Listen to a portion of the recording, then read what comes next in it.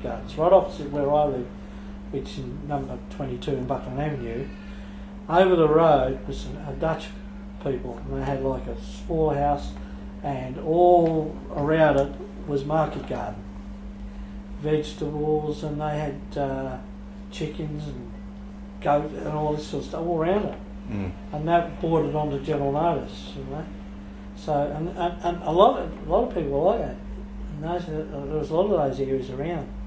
People just took up a patch of ground and said, "I'm going to put a market garden in here," and you know, there's nothing official. They just took it over.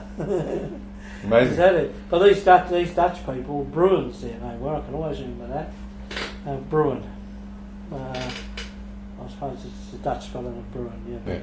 Yeah. They had him, wife, and I think they had a couple of little girls at the stage, but they ran this sort of thing. You could go and buy eggs and stuff off them and whatever, you know.